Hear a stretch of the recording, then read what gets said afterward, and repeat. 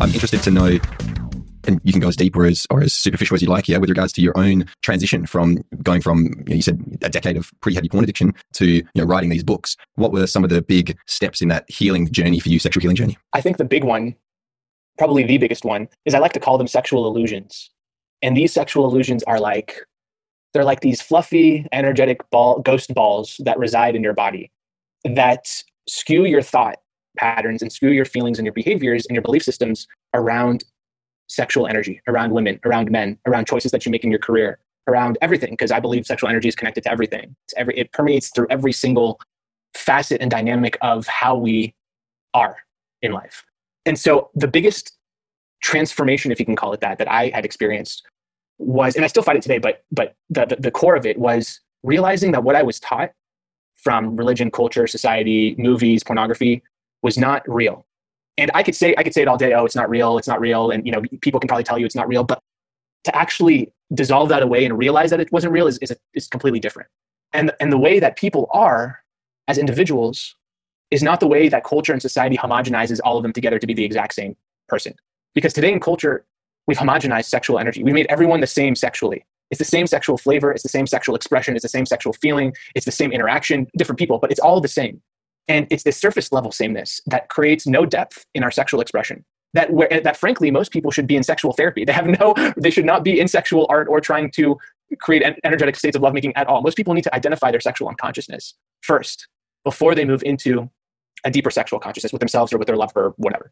So the biggest transformation was trying to see through the sexual illusions of our culture, of the way that we perceive sexual thought, sexual feeling, sexual energy. That was a huge changing point, and really pivotal for me to be able to gain access into my writing, into the work that I do, because I wasn't able to see what was on the other side, let alone I had no idea there was another side to it. I just knew that this was the only thing.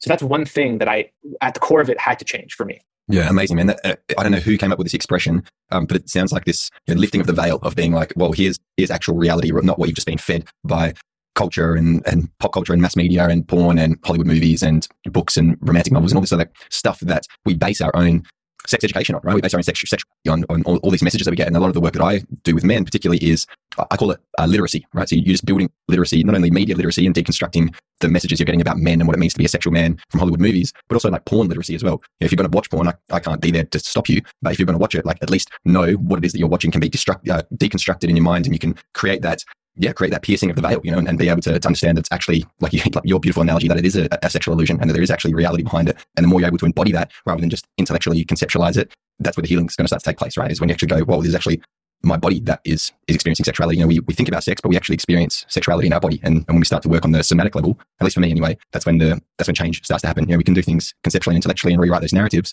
but it only gets you so far. Similar to what you kind of shared about talk therapy. And the reason why I don't practice as a counselor, as a therapist at the moment, and more as a coach, is because it allows a bit more of a broader, and it allows more diverse modalities, bodywork modalities, for example. So yeah, I resonate with this idea of we can kind of shift things and talk about things and deconstruct things intellectually. But as soon as we take that to a deep level and start feeling into our body and noticing how those things play out in our physical, in the physical realm, in our physical manifestations, that's when we think we start seeing really deep change start to happen.